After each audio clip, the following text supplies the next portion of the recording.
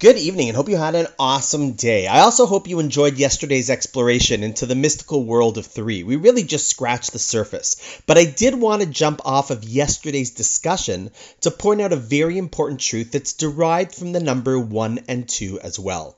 It's actually the basis for how I personally approach all my community work, what I truly love about it, and what I feel is ultimately the key to what a strong community is all about. Although ironically, it's what many people feel threatens it.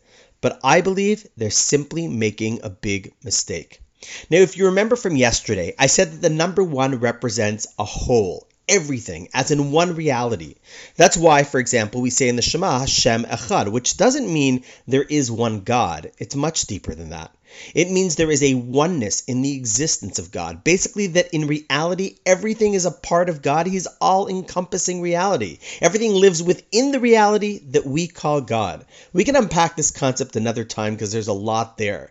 But then we said that when God created the world, me, you, and everything in it, he did it by the power of two, by creating the concept of two and two-ness. Now listen carefully to what I'm about to say. Hopefully I'm going to say it clearly enough, as this is going to be a really important point. I actually think the Jewish people would be stronger if we truly understand the implication of this point. Now, like we said yesterday, the world of two-ness means that from this one whole, we now have two separate and often opposite parts.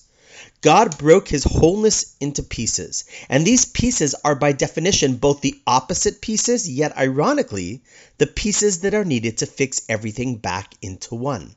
When a jar breaks, you have two opposite parts, and if we were to judge them as different and therefore less than, we would miss the fact that they are actually the necessary and only pieces that we can help it become whole again. Let's think about this a little further. What in essence it means about God and creation on the deepest level is that in the world, God does not tolerate diversity. Rather, he expects it, because after all, he created it. He took his oneness and created a world where we see opposites, and our job is to figure out how we can bring these pieces back together as one, to fix the broken pieces, an act which is often called tikkun olam, a popular yet totally wrongly misunderstood word. Tikkun olam does not mean doing acts of chesed. That's chesed, or tzedakah. Tikkun olam doesn't mean recycling. That's bal tashchis, let's say. Tikkun olam doesn't mean being a nice person. That's just, being a nice person. Tikkun olam means realizing that the world started as one, as whole, and then God created two-ness. He broke reality into the perception of the other, of separate, different, diversity. And our job is to realize that we have to find a way to bring it back to one. When we see diversity of ideas, perspectives, and approaches, very often we're threatened by them simply because we think diversity is bad, when in reality, it is built into the fabric of creation.